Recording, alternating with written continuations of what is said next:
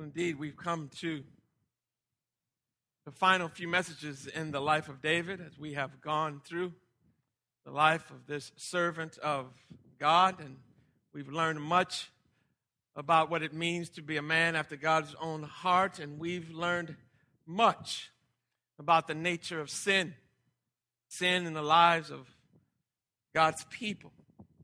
We've seen over and over again how God delights to save his people from sin and their enemies, even from themselves. We continue to rejoice as we come to the end of David's life, and we see here in this passage, here in 2 Samuel chapter 22, a song of salvation, a song of worship. David, as an old man, coming to the end, doing what he does best. Let us give thanks to God this morning, and let us pray that his Spirit and his power would rest upon us. He'd open our eyes and our hearts, that we would behold the glories of Christ and all that he has for us in his salvation. Let's pray. Heavenly Father, we thank you once again for this glorious opportunity to come, to gather in this place, Lord, to sing your praises, to pray your prayers, and ultimately, to glory in your Savior, Jesus Christ. We pray that he would be made much of, that the words of our mouths, indeed, the meditations of our hearts, Lord, would be acceptable in your sight. But we do it all in the power of your Spirit and in the name of your Son. For his sake we pray. Amen. You know, there's these honorific titles that people receive, particularly in the music world. Aretha Franklin is known as the Queen of Soul. Elvis Presley is known as the King of Rock and Roll, though Little Richard might have a little something to say about that. Thomas Dorsey is known as the father of gospel. And indeed, perhaps the best of them all is James Brown, who is called what, Bob? The Godfather of soul. But I am convinced this morning that the most honorific and indeed the most blessed title or nickname that anyone has ever received in the music world belongs to David. For in 2 Samuel chapter 23 and verse 1, God calls David the sweet psalmist of Israel.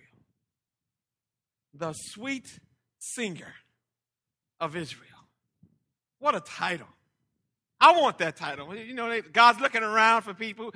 Who's the sweet singer of East Point Church? That's me. Give that one to me. Not my wife. Not Alan. Give that one to me. The sweet psalmist of Israel. Because at the heart of David was a desire to sing the praises of his God. David loved to sing. And we know this because David was a man after God's own heart. And if there's anything at the heart of God, it is these two things. It is praise and it is prayer. And David was both of these all the days of his life. If he was anything, he was a man of praise and he was a man of prayer.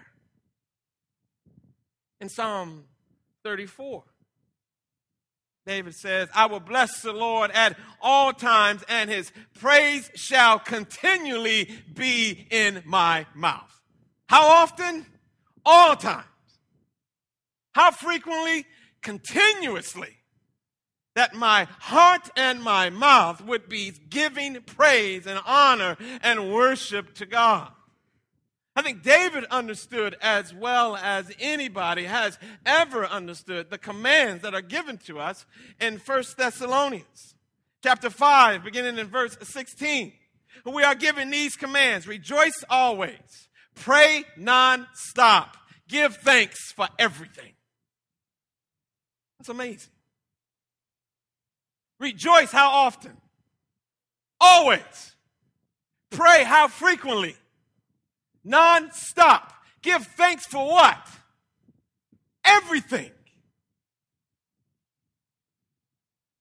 You know, I am convinced that if we prayed more often and rejoiced more often and gave thanks more often, we'd sin less often. You're not going to be meditating on your sin if you're meditating seriously on Christ. If you are giving yourself over to prayer always and rejoicing always and giving thanks always, you won't be caught down in the syndrome of woe is me.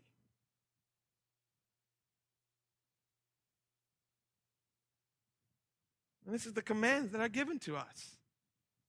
Come straight out of the Bible, 1 Thessalonians chapter 5, verse 16 and 18. Memorize them, meditate on them, look at them. There it is. Rejoice, pray, and give thanks. And this is David. David knew this. David knew more than anybody, I believe, that praise and prayer are the foundational post of the Christian life. Praise and prayer. That as Christians, we need to be a praise-filled and a prayerful people. As a church, we need to be a praise-filled and a prayerful church. And this is what we see in the life of David. In this text, we see David as he's coming to the end of his life.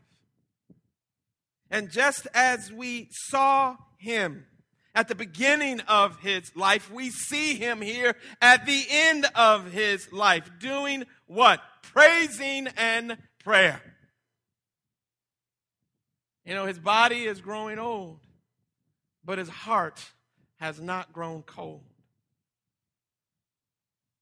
Even to the end, David is prayerful and he's praise-filled. Because he understands those are the foundational posts of the Christian life. You notice our text this morning in 2 Samuel chapter 22 is a psalm. It's actually a psalm. And in fact, it is Psalm 18, to be exact. It is Psalm 18. It is a psalm of thanksgiving. It is a psalm of deliverance. Notice how it begins in verse 1. It speaks of how David wrote this song as he was reflecting upon how God had delivered him from all of his enemies, including having delivered him from Saul. David is looking back on his life.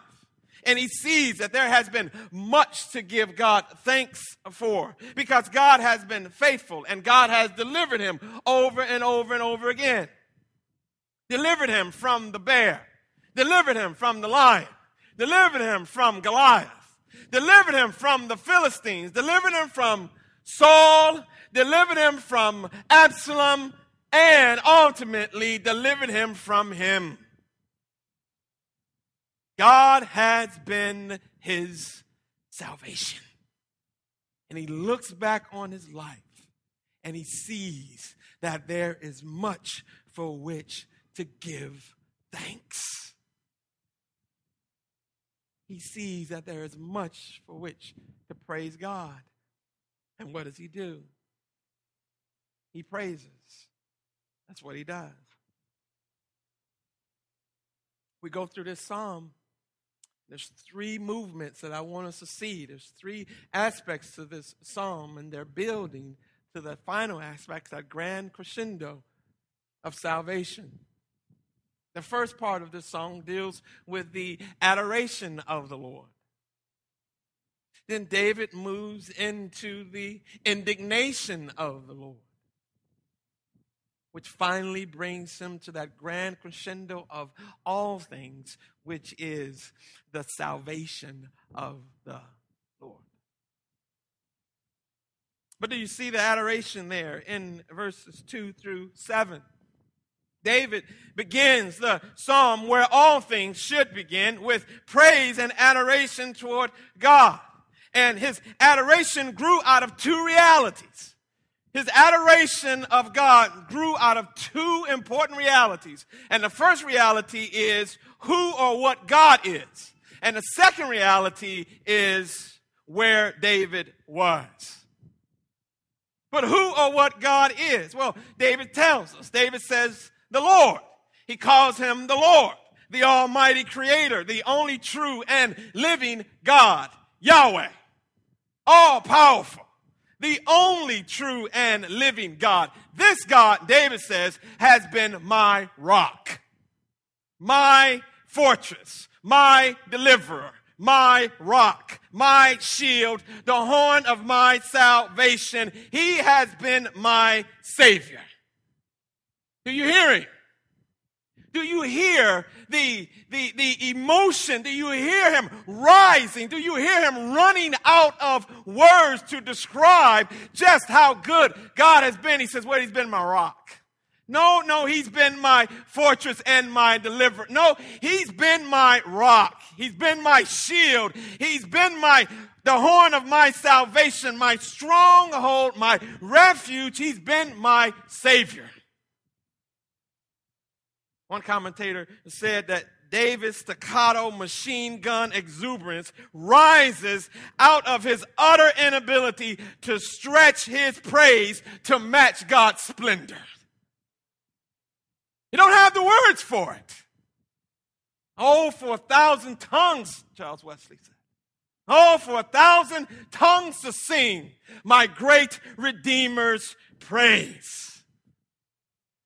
Doesn't have the words to describe it. And the more he tries, you can hear the passion and the exuberance rise and rise and rise. Why? Because he's been my fortress. There, David is thinking about he's been my safety. That's what a fortress is. It's that safe abode. He's been my fortress, but then he's also been my deliverer. This idea, he's my escape. When enemies are all around me and I can't find no way out, Jesus is my way out. He's been my deliverer. Then he says he's been my shield. That even in the midst of all of my enemies, their fiery darts don't ultimately destroy me. Why? Because he's been a shield all around me. He's been my shield. But then he says he is the horn of my salvation. That's the idea that he is my power. That any strength and power that I have comes from him. That I'm able to stand on my own 2 feet. It's because it is the power of God. That I have strength in my limbs to do battle with my enemies. It's because the power that upholds me, that stands by me, that stands with me. He's the horn of my salvation. Then he says he is my stronghold. Has the idea of retreat. When you get tired, sometimes the battle is overwhelming. I can retreat, and I retreat in him. He is my stronghold. He is that place where the enemy cannot get to. And I retreat, and I run to him. Because he is my strong tower. And the righteous run into him, and what? There they are safe. He says, and he is my refuge. That's right. He is my shelter in the time of the storm. He is my Savior. You know what David's saying there? And when I think about it, he's my hero. He is my hero. He is my knight in shining armor. He is my Superman. He is my underdog. Y'all don't know anything about underdogs. They don't know underdog, Bob. Sharon, they don't know underdog. Underdog beat Superman 3-4 times over. Jesus is my hero. That's what David says. But you know what? Of all these descriptions, there's only one that he uses twice. He says, he's my rock. He's just my rock. And the imagery is so vivid if you would allow your mind to grasp it. He is a rock in the time of storm. He is a rock as he hides me in the cleft of it. He is my rock. He is my shade from the weltering sun in the desert. He is my rock. Jesus says in Matthew chapter 7, it's the foolish man who builds his house upon the sand. But the wise man builds his house upon the rock. And then 1 Corinthians chapter 10 tells us who that rock is. That rock is who? Jesus. Jesus is a rock.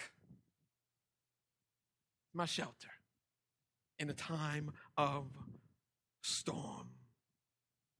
The songwriter's right when he says, I build my hope on nothing less than Jesus' love and righteousness. I dare not trust the sweetest frame, but wholly lean on Jesus' name. On Christ, the solid rock, I stand, because all other ground is sinking. All other ground is stinking sand. I build my house.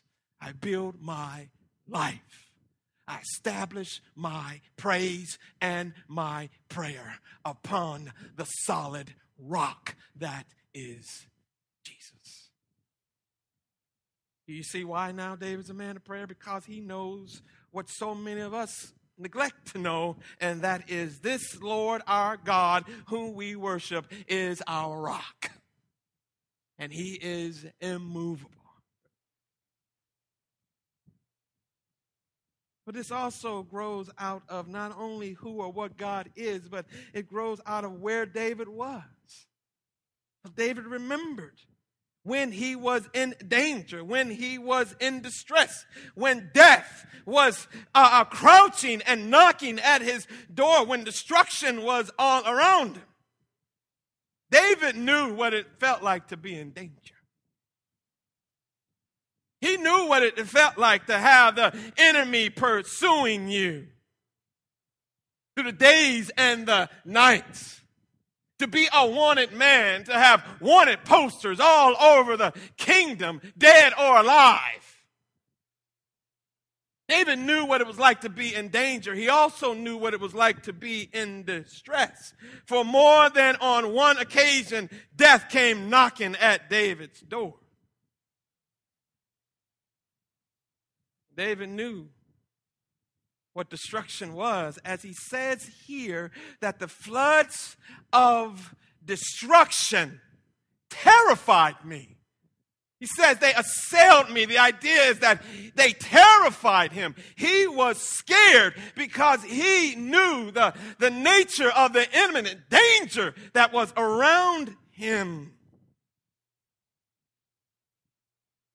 You know, you read the life of David and you read these words here and you understand that David is not living in a land of make-believe.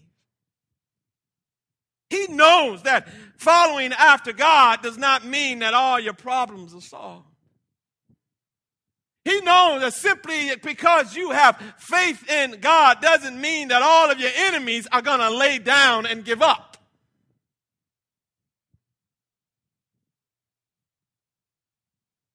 He knows that distress and danger and even death are the reality of the Christian. I was speaking one time to an older lady, and her doctor had diagnosed her with cancer. And she was going to his offices. He was going to the doctor for treatment. And as she was talking to me and telling me what she was doing, she said to me, but you know, I'm not claiming it. I'm not speaking, I go up in that office and I tell them, I'm not claiming that. I don't believe it. And I said to her, I said, ma'am, with all due respect, you may not claim that cancer, but that cancer might claim you. And the name it and the claim it and the blab it and grab it foolishness that you have heard over the years is going to do you no good in the end. That's not faith. Faith is not a denial of reality. Faith is not a denial of the cancer. Faith is not a denial that there's a pink slip on your desk. Faith is not a denial that there is no money in the bank. Faith is not a denial that the foreclosure notice has come. But you know what faith is? Faith is Daniel chapter 3. When the three Hebrew boys, Shadrach, Meshach, and Abednego, are speaking to Nebuchadnezzar, and Nebuchadnezzar tells them that if you don't bow down before these idols, I'm going to throw you into the fiery furnace. Talk about distress. Talk about danger. And they don't go around there saying, Nebuchadnezzar, we ain't claiming that. Nebuchadnezzar, there is no furnace. But they look at the king and they say with no uncertainty, listen, king, you may throw us into this fiery furnace. Our God, however, is well able to deliver us. But even if he does not, he is still worthy to be praised. That's faith, beloved. That's what David says in verse 4, that he's worthy to be praised. Cancer or no cancer, he's worthy to be praised.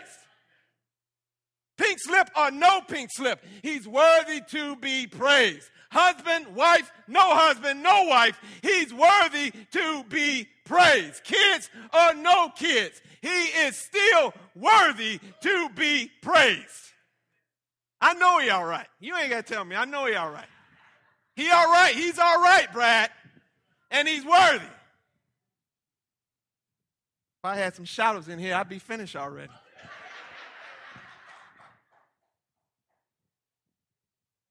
And this David understood. This David understood. And that's why he says, I call on the one who is worthy to be praised. You know what happens? Notice the next movement, and then you see the indignation of the Lord. Because when David called upon God, David said, God looked around at my enemies, and God got mad. God got angry. Notice what he says there. He called upon the Lord, and he remembered how the Lord answered him. He describes God's exasperation and his indignation. And in other words, David just says, God was angry. God's anger, beloved, is not like ours. Don't get it wrong. His anger is a holy disposition, purely motivated by righteousness and justice. Unlike us, as we get angry, we get angry because we believe we've been wronged, or we've been forgotten, or we've been stepped on, or we've been slighted. Yet we rarely ever take into account how often we stepped on others, how often we slighted others, how often we've forgotten others. God isn't like that. God hasn't slighted anybody. God hasn't wronged anyone. God hasn't forgotten anyone. When he gets angry, it is a holy disposition motivated purely by righteousness and justice. It is his wrath. And the Bible says that he's angry, beloved. He's angry at sin. He's angry at sin. In Proverbs chapter 6 and verse 16, the Bible says, here are 6 things that the Lord hates, 7 that are an abomination to him: haughty eyes, a lying tongue, and hands that shed innocent blood, a heart that devises wicked plans, feet that make haste to run to evil, a false witness who breathes out lies, and one who sows discord among brothers. God hates sin. Why? Because sin despises God. Sin disrespects God. Sin has marred his creation and defaced the glory of God in creation. Sin takes the glory of the eternal and exchanges it for the vanity of the present. Sin takes the truth of God and exchanges it for a lie. Sin takes the grace and the mercy of God and tramples it underfoot. This is why God cannot and God will not tolerate sin. All sin, beloved, will be called into account. God would not be righteous if it is not. God would not be holy if it is not. No one ever, anywhere, ever gets away with anything. Ultimately, God is going to balance the scales. Ultimately, all receipts are going to come due. Sooner or later, the Lord is going to take inventory. The only question is, what side of the ledger are you going to be on?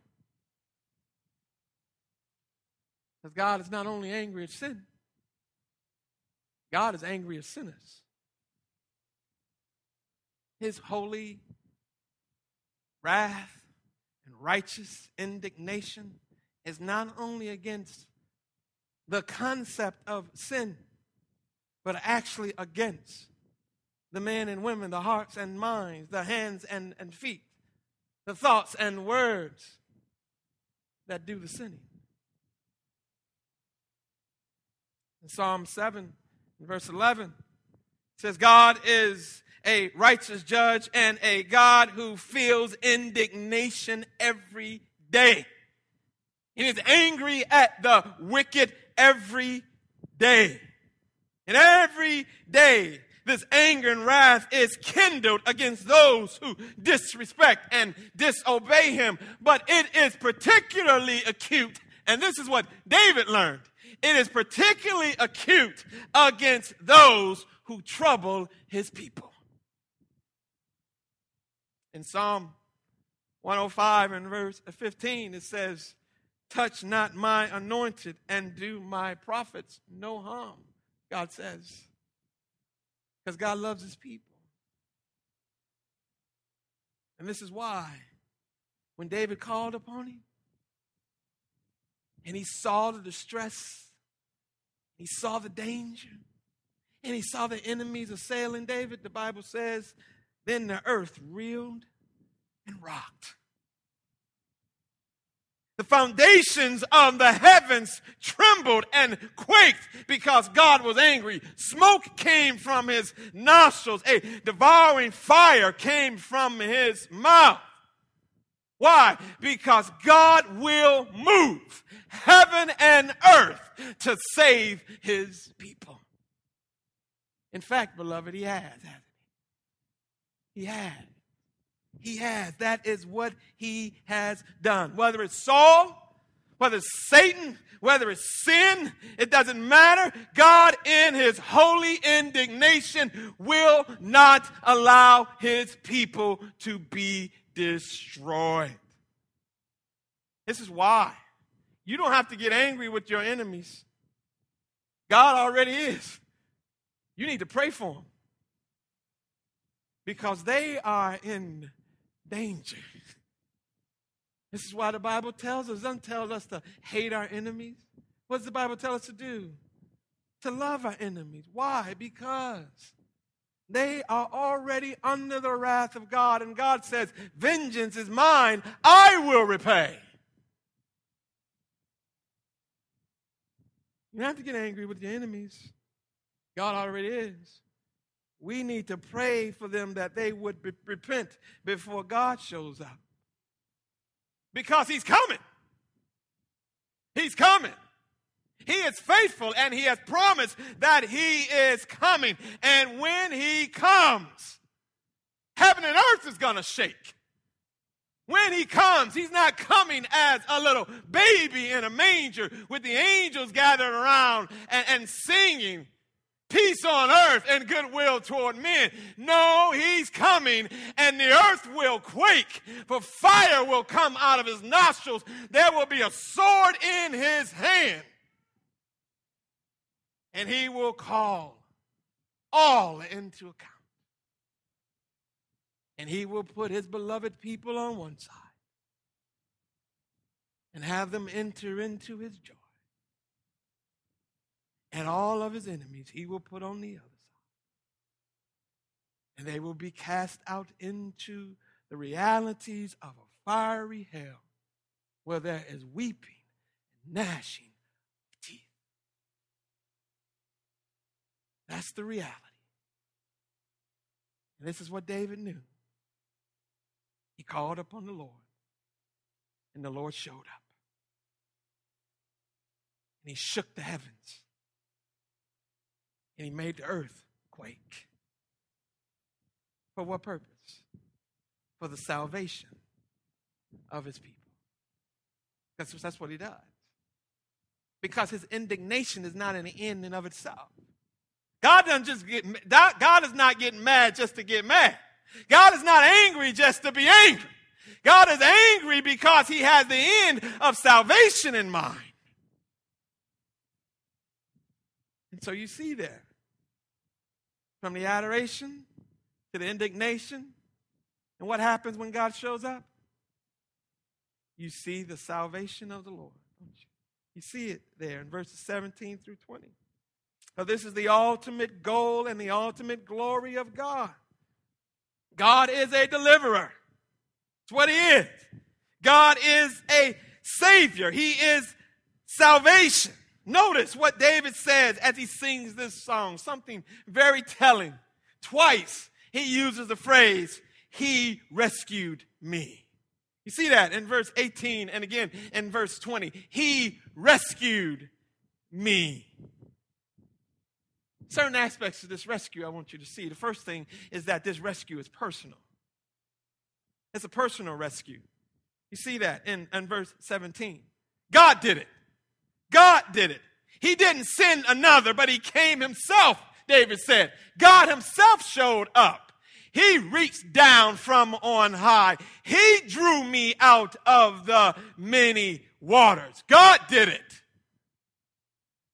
Salvation is of the Lord. And when it came time to save his people, what did God do? He came himself. He came himself. He came down in Christ Jesus, did he not? In Matthew chapter 1 and verse 23, the Bible says that Jesus, who was to be born, would be called Emmanuel, God with us. God came. In Colossians chapter 2 and verse 19, the Bible says that Christ was the manifestation of the fullness of God. The fullness of deity in bodily form. Why? Because God himself came down. 2 Corinthians chapter 5 and verse 19, the Bible says, God was in Christ reconciling the world unto himself. When it came time to save his people, God didn't send a preacher. He didn't send a prophet. He didn't send an angel. He didn't send the king. He came himself. That's what David said. He reached down. He came down. He drew me out of the many waters. Why? Because I was sinking deep in sin, far from the peaceful shore, deeply stained and stained within, seeking to rise no more. Who but the master of the sea heard my despairing cry, and from the waters he lifted me. And now safe am I. They don't know that, Brad, but you and I, we know that. And that's why we sing, love lifted me. Love lifted me when no one else could help. It was God.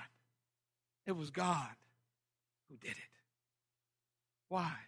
Because for God, your salvation is personal. Your rescue is personal. And he came himself. But not only is it personal, David tells us also it's powerful. You see that in verse 18. It's a powerful rescue. Why? Because without God, salvation is impossible. And David said that the enemy was too strong for him. My enemy was too strong. The enemy was too mighty. In other words, you can't save yourself. Can't do it. Satan is too much for you. Your sin is too much for you. You need Jesus. You can't do it. David understood that. He looked around him and he said, these are too much. These are too mighty. These are too powerful. God knows that. You understand that? God knows that. God knows your enemies are too much for you. God knows the sin is too powerful for you. God knows that left to our own devices, our sin would overwhelm us in a moment. God knows left to ourselves, we would run willingly and joyfully into the world to our own destruction. As the world is too mighty and too powerful for us, but not for Jesus. As the old preacher said, Herod couldn't kill him, death couldn't hold him, and the grave couldn't handle him. Couldn't do it. And that's what you need to know, beloved. That your rescue is a powerful rescue. Because he who came down is more powerful than all your sin. He who came down is more powerful than your enemies. Greater is he that is in you than he that is in the world.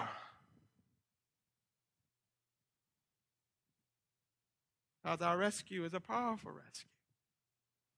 But it's not just a personal and a powerful one. Amazingly, our rescue is a precious one too.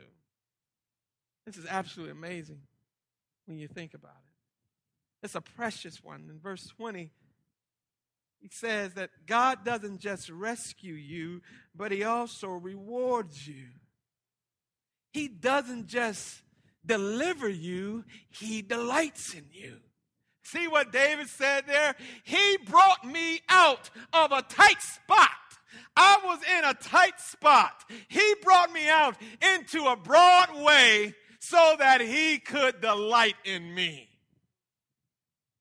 This is absolutely amazing. That he would deliver you so that you can delight in him. David understood this in Psalm 23. He gets to the end of the psalm and he says, what? Surely goodness and mercy shall follow me all the days of my life. Why? Because the salvation of the Lord is not just the forgiveness of your sins. That's just where it begins. God doesn't rescue you out of the depths of the sea, put you on the shore, and say, there, you're safe. Now I got other things to do. But no. Forgiveness, rescue, deliverance is just the beginning. Now God is going to delight. He's going to take off those raggedy clothes. He's going to give you new clothes.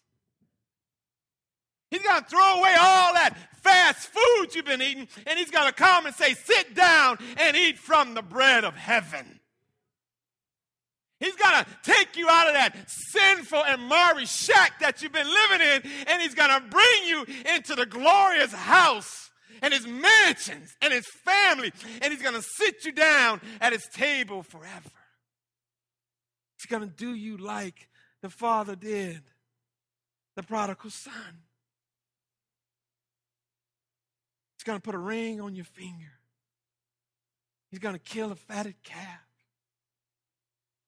He's going to rejoice over you all the days of your life. But the song says, he picked me up out of the miry clay. He put my feet on a rock to stay, and he put a song in my soul today. Hallelujah. Hallelujah. That's what he did. He didn't just pick me up, but he turned me around, and he placed my feet on solid ground. That's what he did. I don't know all that Fanny Crosby was talking about. But I know what?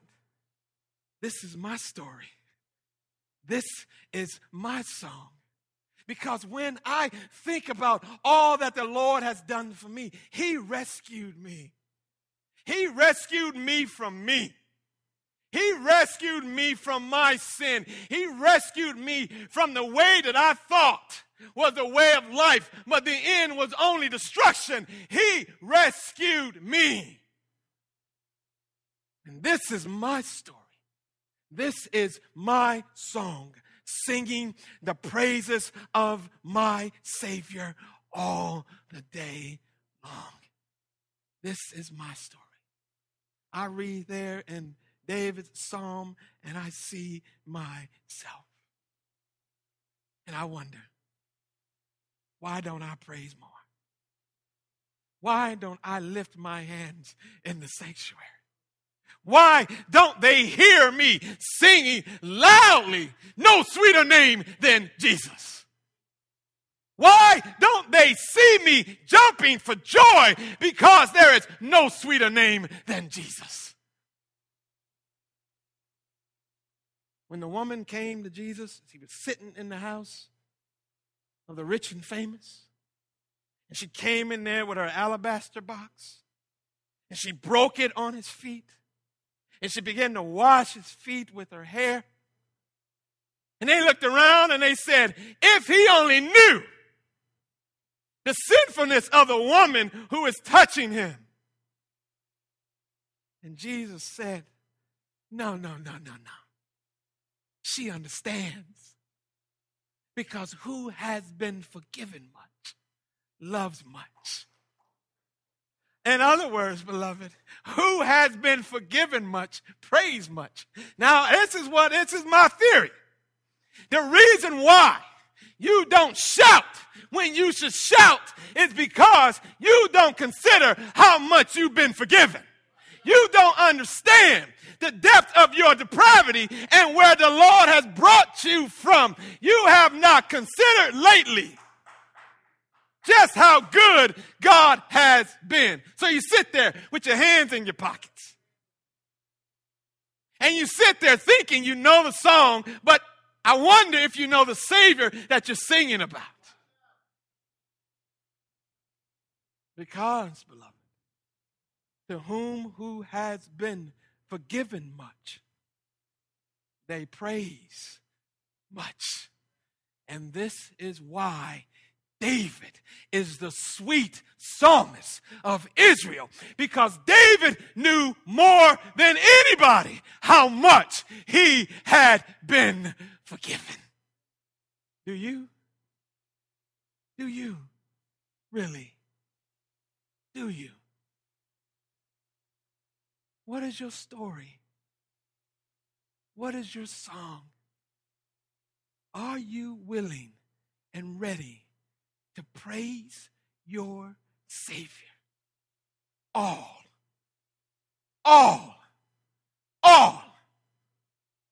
the day long? Oh, I pray we are. I pray that we would be a praise-filled, and a prayerful people. Because we know who God is and how he has rescued us, how he has lifted us, how he has saved us. Oh, what a wonderful God and glorious Savior we have. Let's pray.